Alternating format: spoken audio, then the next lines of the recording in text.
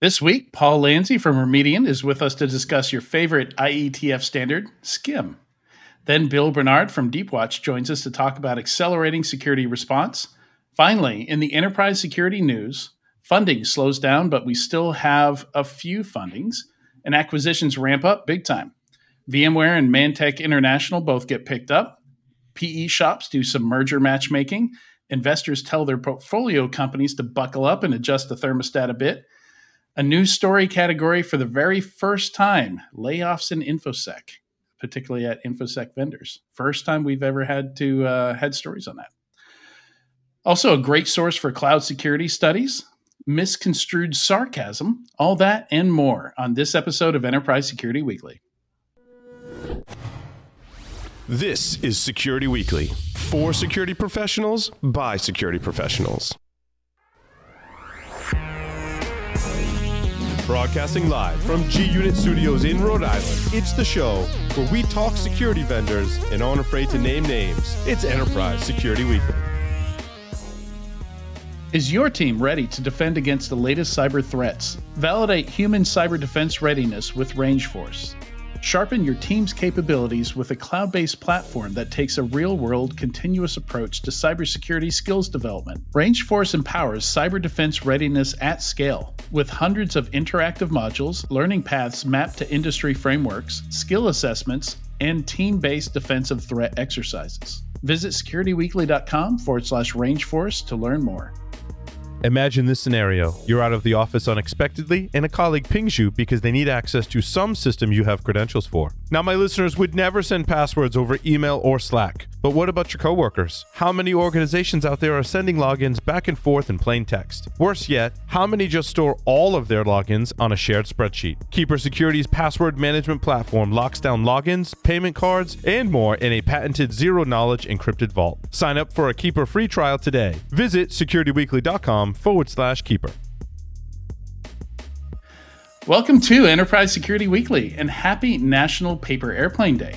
This is episode 275, recorded on Thursday, May 26, 2022. I'm your host, Adrian Sanabria, and joining me for the first time is Joe South. How are you, Joe? I'm good. How about you? Your accent isn't nearly as southern as I was expecting. I'm from Chicago, so... False advertising. Oh, maybe it's Joe Southie? Joe South? Yeah, right. I get that a lot. Oh boy, I'm sorry.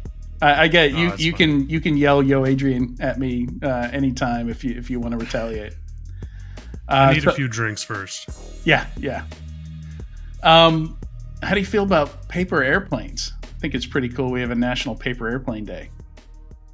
It caused me a lot of detentions growing up. That's for sure.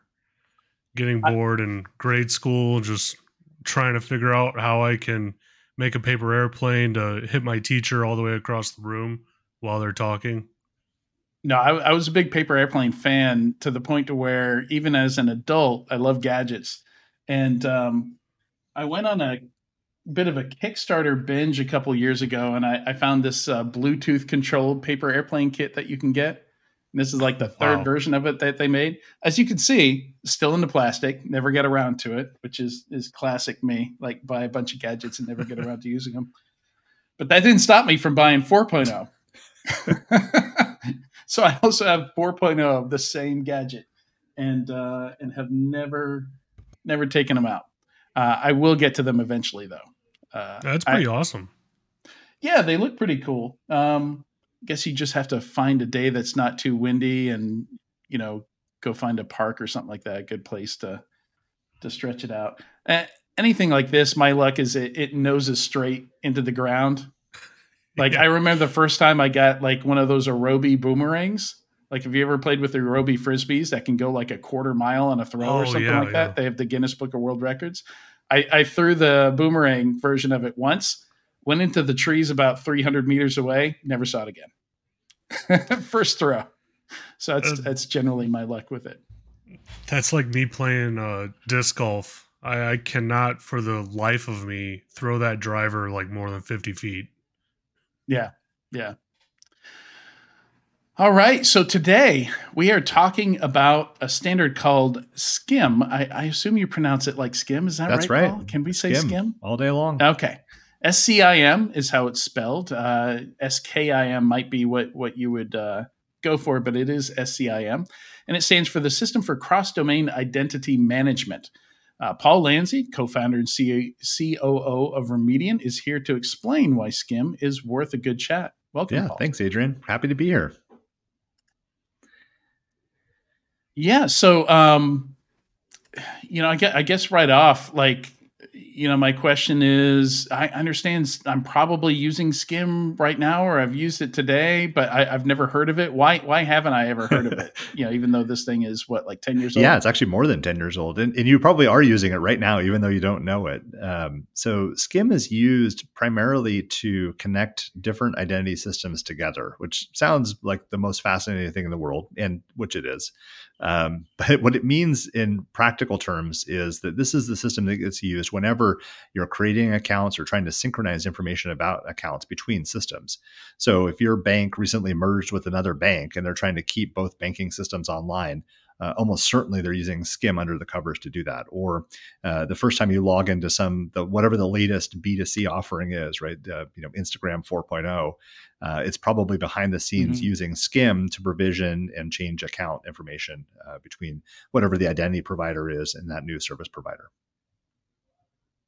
So what about SSO? Like that tends to be more in the realm of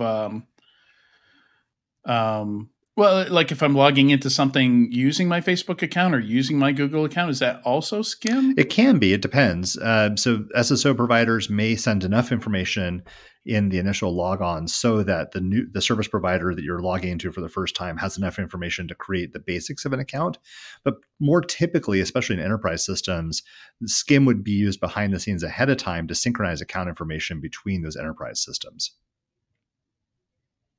Okay. Yeah, and SCIM is really a collection. When we talk about SCIM as if it's a standard, which it is, it's an IETF standard, draft standard technically, but it's actually a collection of three different things. There's an object and schema model, that's RFC 7643 for those keeping track at home. There's a REST API, so all of what we just described is all happening with sort of normal looking REST API type calls between systems. It's not some particularly onerous or strange protocol. That's RFC 7644. And then there's a list of use cases. So the things like we're describing right now about keeping enterprise systems in sync with each other or setting up a new account for provisioning, those are described in a use case document, which is 7642. So those are all really useful references as we think about what does SCIM do and how does it affect my daily life? So, I guess another question, like I generally associate SAML v2 with like if I'm using a SaaS service and I want to use a different authentication provider, like say Okta or something like that. Is that does that overlap with SCIM? Is that a competitor to SCIM, or are they? Would you use both? You would use both. So yeah, those are definitely complementary. Okay. So SAML is all about how do you authenticate? How do I prove that this entity that's trying to log into my Google account is actually Adrian, right? That's where SAML comes into play. And there's nothing around authentication in SCIM. In fact, that's actually one of the shortcomings. One of the meta shortcomings we're trying to address with the SCIM working group. But SCIM would be between the identity systems itself, right? So that would be between, like, say, a Google directory and SAP, for instance, right? They may be speaking SCIM to each other to synchronize account information. So account information being like anything from actual just account details, like what's my phone number and stuff like that, like maybe even get my profile picture or something like that to authorization data. That's right. Well? Exactly. So that when you log into SAP, it's very important that we see that Beagle picture, which we know is that's your iconography, right? So yes, exactly. So pictures of you for your profile, your last name, first name, phone number, email address, all that sort of identity information often rides a SCIM wave in between systems. I had forgotten that Gravatar existed, and I logged into something for the first time the other day, and it knew who I was, and it freaked me out because it was a picture from like 12 years ago, like the last time I'd used Gravatar, and I had one of those just those moments where you're like, what just got Yeah, hacked? right. Like, what just happened here? I probably set that up around the same time I set up my MySpace. So I am terrified to look and see what my Gravatar Gravatar's, picture is. but it's still being used. Yeah, I think it's Auth0 like uses it by default. Like sometimes if you use Auth0 as a provider. Yeah, the other one that gets me all the time is the Google Plus hangover, right? When we all had Google Plus, and it you still see links. We all set our profile images, and those things crop up in weird places now across Google's portfolio. Yeah. Once they have it forever. Good thing to keep in mind. Yeah. They don't like getting rid of things that you give them. They hang on to that stuff. And this is more of a community thing that you're doing, not directly tied to Remediant, right? Yeah, that's right. So Remediant, we play in the privilege access world for large enterprises. And so we don't do anything directly related to SCIM. There is a proposed extension called SCIM PAM that talks about how do you keep information around privilege access in sync between systems using SCIM as an underlying protocol, so an extension to SCIM called SCIM PAM, and we have some specific interest around that. But sort of improving the core protocol, improving the core API and the core use cases is work I get to do as part of my contribution back to the community, the InfoSec community at large. Yeah, awesome. Yeah, I saw that you have a co-presenter here, Danny. So this is actually, I'll be talking about this at Identiverse, so I'm really looking forward to that. This will be the first time I'll have gone to an Identiverse in person in, at least 4 years, maybe even longer. I put a talk proposal in to give an update to the community about what the work is that we've been doing around the next version of SCIM. Danny Zollner from Microsoft and I will be co-presenting at Identiverse on that topic. So I think it's Wednesday morning. If you're at Identiverse, definitely tune into that one. And I think that's June 22nd. So Identiverse 2022 is in Denver, Colorado, runs from June 21st to 24th, 2022. And Wednesday, let's see, at 11:30 a.m. to 11:55. That sounds right. I'll be there. I was showing Adrian a picture before we got started recording of my slides, and on the opening slide, there's a picture of a tapir's butt. So if you're really interested in seeing what a tapir's butt looks like, come to that presentation. You'll find out. What's new in the zoo? Yeah, I on my Instagram the other day, I saw somebody petting a tapir. And if you've never seen a tapir, like it's nothing really prepares you for it. It's like who made it an elephant with a pig? Right. Like that's your first impression. You've got to think that like when drawings of new world animals were brought back to the old world, what must they have thought about what existed in this strange place, right? So what? Yeah, they're thinking, what drugs did you find over there in the new world before you started drawing? Also a valid question. Yeah. Well, yeah, and not to say that they didn't, but yeah. Right. So what's kind of the goal of this talk? What's the call to action that you're going for with SCIM? This is about, is this a second version of it that's coming out? Yeah. A new revision? Yeah, good question. So what we're trying to accomplish with this talk is really just to get the community up to speed on what we've been doing. I think SCIM maybe doesn't get as much love as some of the front end protocols like SAML, like you mentioned, SAML for SSO or SAML for other purposes is a great one in the identity world. SCIM is one of those standards that's like its core to how identity systems talk to each other. But unless you wake up every morning caring a whole lot about IDPs and service providers and stuff, you're probably not, SCIM is probably not on your radar. And so for I won't say small, but for a select part of the identity community, what we're looking at changing in SCIM is going to be pretty impactful in a positive way. Like we're actually trying to make some significant improvements. So giving that update to the community and then trying to get more community members involved, right? I think all of us are always smarter than some of us. And so trying to get more of all of us involved. Under the IETF framework, anyone can join and anyone can contribute to the standard and the discussions around the standard. And so definitely opening that up to as many people want to join that as possible.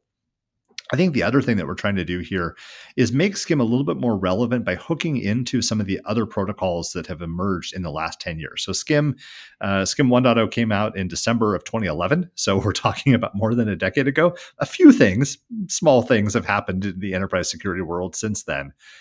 Including the development of some really interesting specifications that we think belong sort of connected to SCIM. So things like SET for security events and some other ones as well. So thinking about how does SCIM fit into a larger ecosystem of identity-related standards, identity and security-related standards. What role does it have to play in the future there? So trying to get more broadly thinking about that and adapting SCIM into that world. SCIM 2.0 actually came out in September of 2015. So the world already has SCIM 2.0 in hand.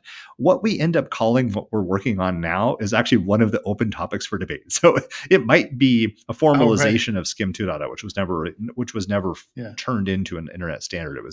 It remains today a draft.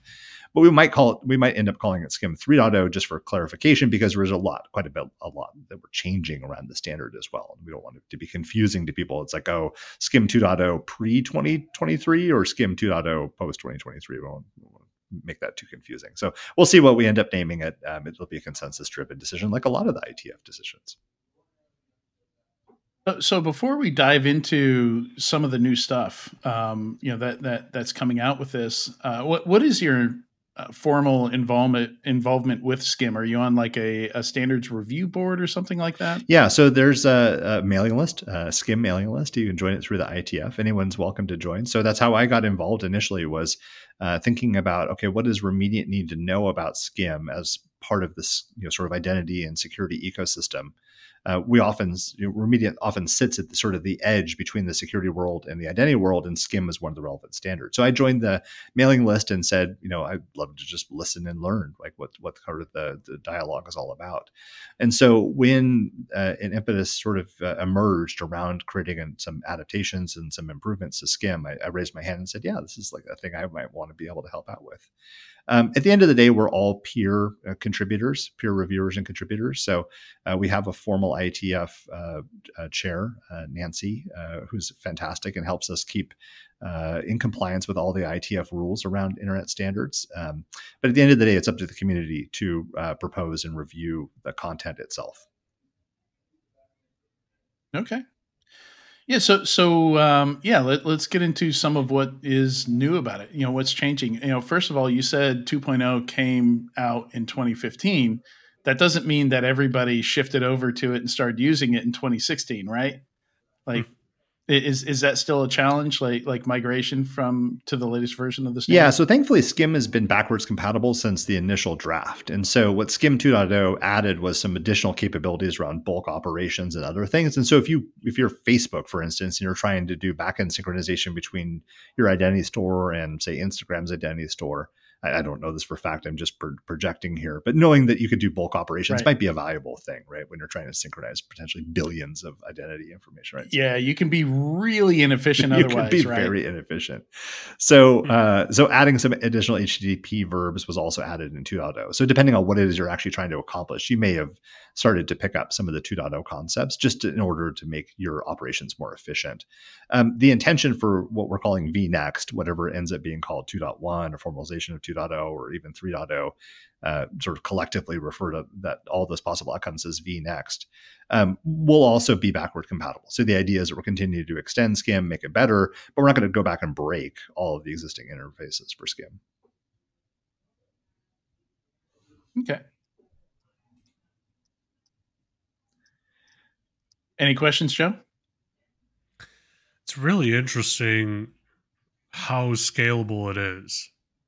Is it, so this may be a dumb question, but is it more of a protocol for how you communicate with other systems and like the schema of what you're using to communicate between? Yeah, exactly. It's a schema, but also the how protocol, right? Like how do you use a get, an HTTP get, for instance, to synchronize between my let's say my HR identity system and some line of business application that needs to know that Adrian, his birth date was, March 1st or whatever. I made up your birthday, by the way, Adrian. Hope that's okay. Yeah. And groups too, right? Like I'm thinking about authorization. So, like some HR system, or maybe it's. I would assume Active Directory is a common system it would communicate with.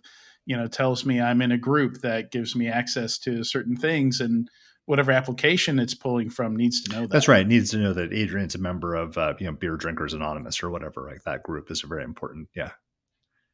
Yep. But look at that. Look at that. How did I know? Yeah.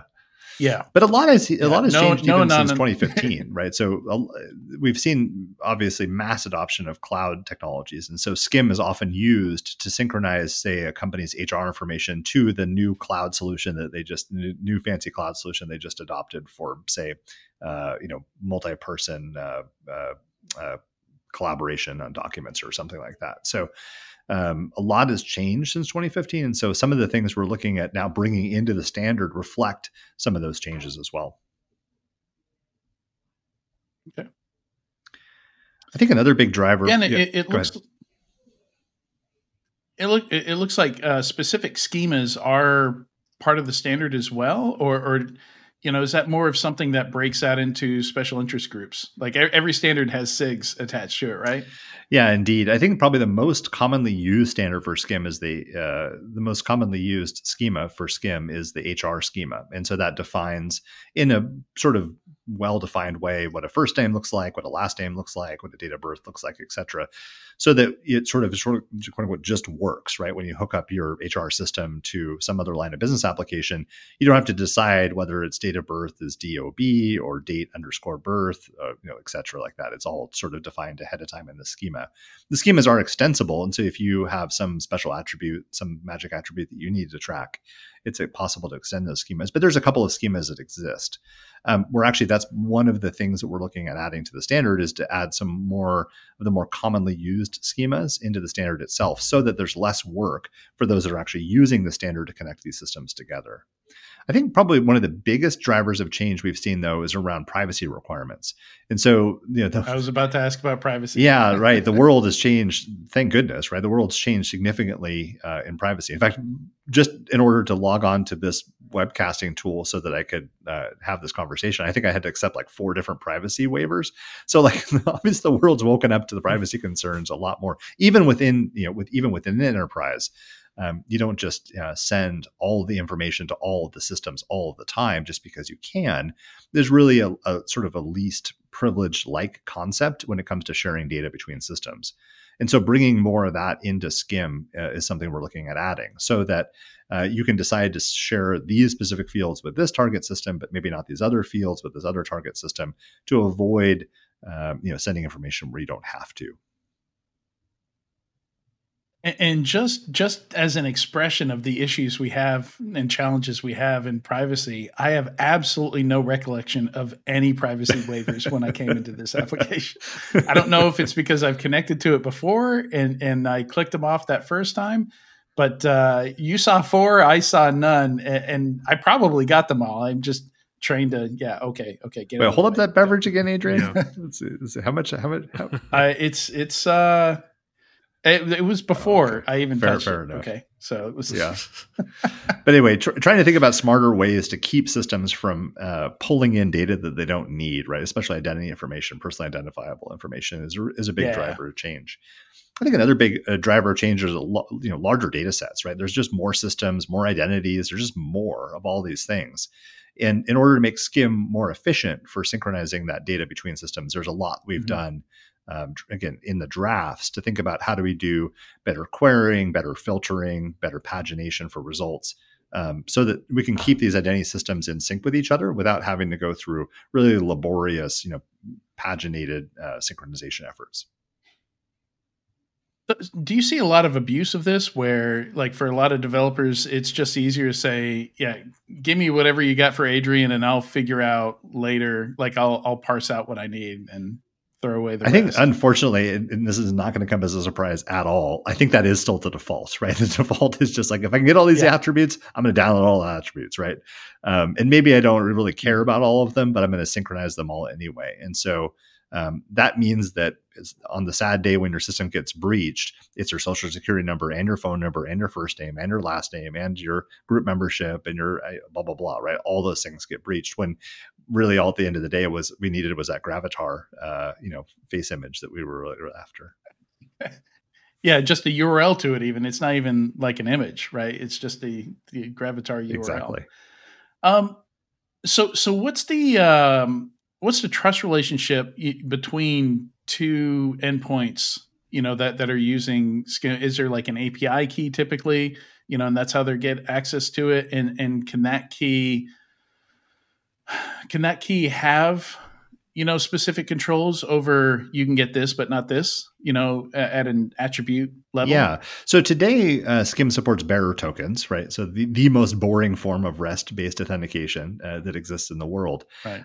But that is definitely one of the things we're looking at adapting. So going beyond bearer tokens and thinking about how do we tie this into OAuth or other standards so that we can have more dynamic authentications, authentication capabilities between systems.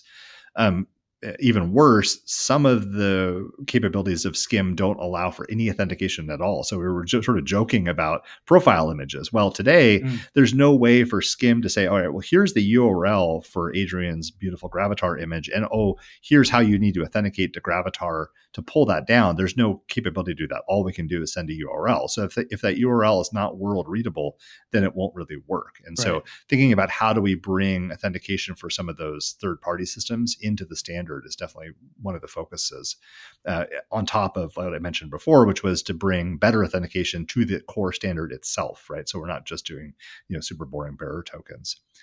Your question around sort of least authorization, right? So can I issue you an API key that only gives you access to last name? Yeah, because I'm thinking like GDPR, like maybe with one organization, they're in the US and you just, whatever, here's the whole thing. But GDPR, you're much more careful about, depending on where the organization is, how much data you share out of that schema. Yeah, that's right. So this definitely falls into that sort of the headline of things that the standard doesn't specify, but are in the best practices guide, right? So the best practices would certainly be that if you're a Skim server, right, and you allow Skim clients to connect to you and ask for data, that you as a Skim server don't just make everything available to all Skim clients, right? You have some sort of authorization model, whether it's enforced by the schema or whether it's enforced by some other mechanism to say that, Adrian's super hacked together Skim clients only allowed to access certain attributes. That's definitely a best practice. The standard doesn't require it today. That's definitely a topic of conversation. So how can, before we wrap here, how can people contact you or get involved with Skim if this is something up their alley, that they have to deal with, that they're interested in weighing in on? Yeah, the best way. How would they go? Yeah, the best way would be to join the Skim ITF mailing list. Mailing lists are still a thing, right? So we're 70, close to 60 years into the email journey. It's still a thing, right? So the best way is to join that. For this specific working group, we have a GitHub page. We've got a link tracker. We've got a number of other different collaboration tools we've added on top of this. But if you join the mailing list, you'll be able to see links to all those sort of things, and you can get involved and find out what we're working on. And then, of course, I have to put a plug in for my Identiverse session. So if you're going to be at Identiverse, I would love to have you in the audience there and come say hi, certainly afterward or before. Awesome. Well, Paul, thanks for joining us today on Enterprise Security Weekly. All right, thanks, Adrian. Thanks, Joe. Thanks. I almost said Paul Security Weekly because your name is Paul. I'll take it. So everybody stay tuned. When we come back, we're going to talk about accelerating security response with Bill Bernard from Deepwatch.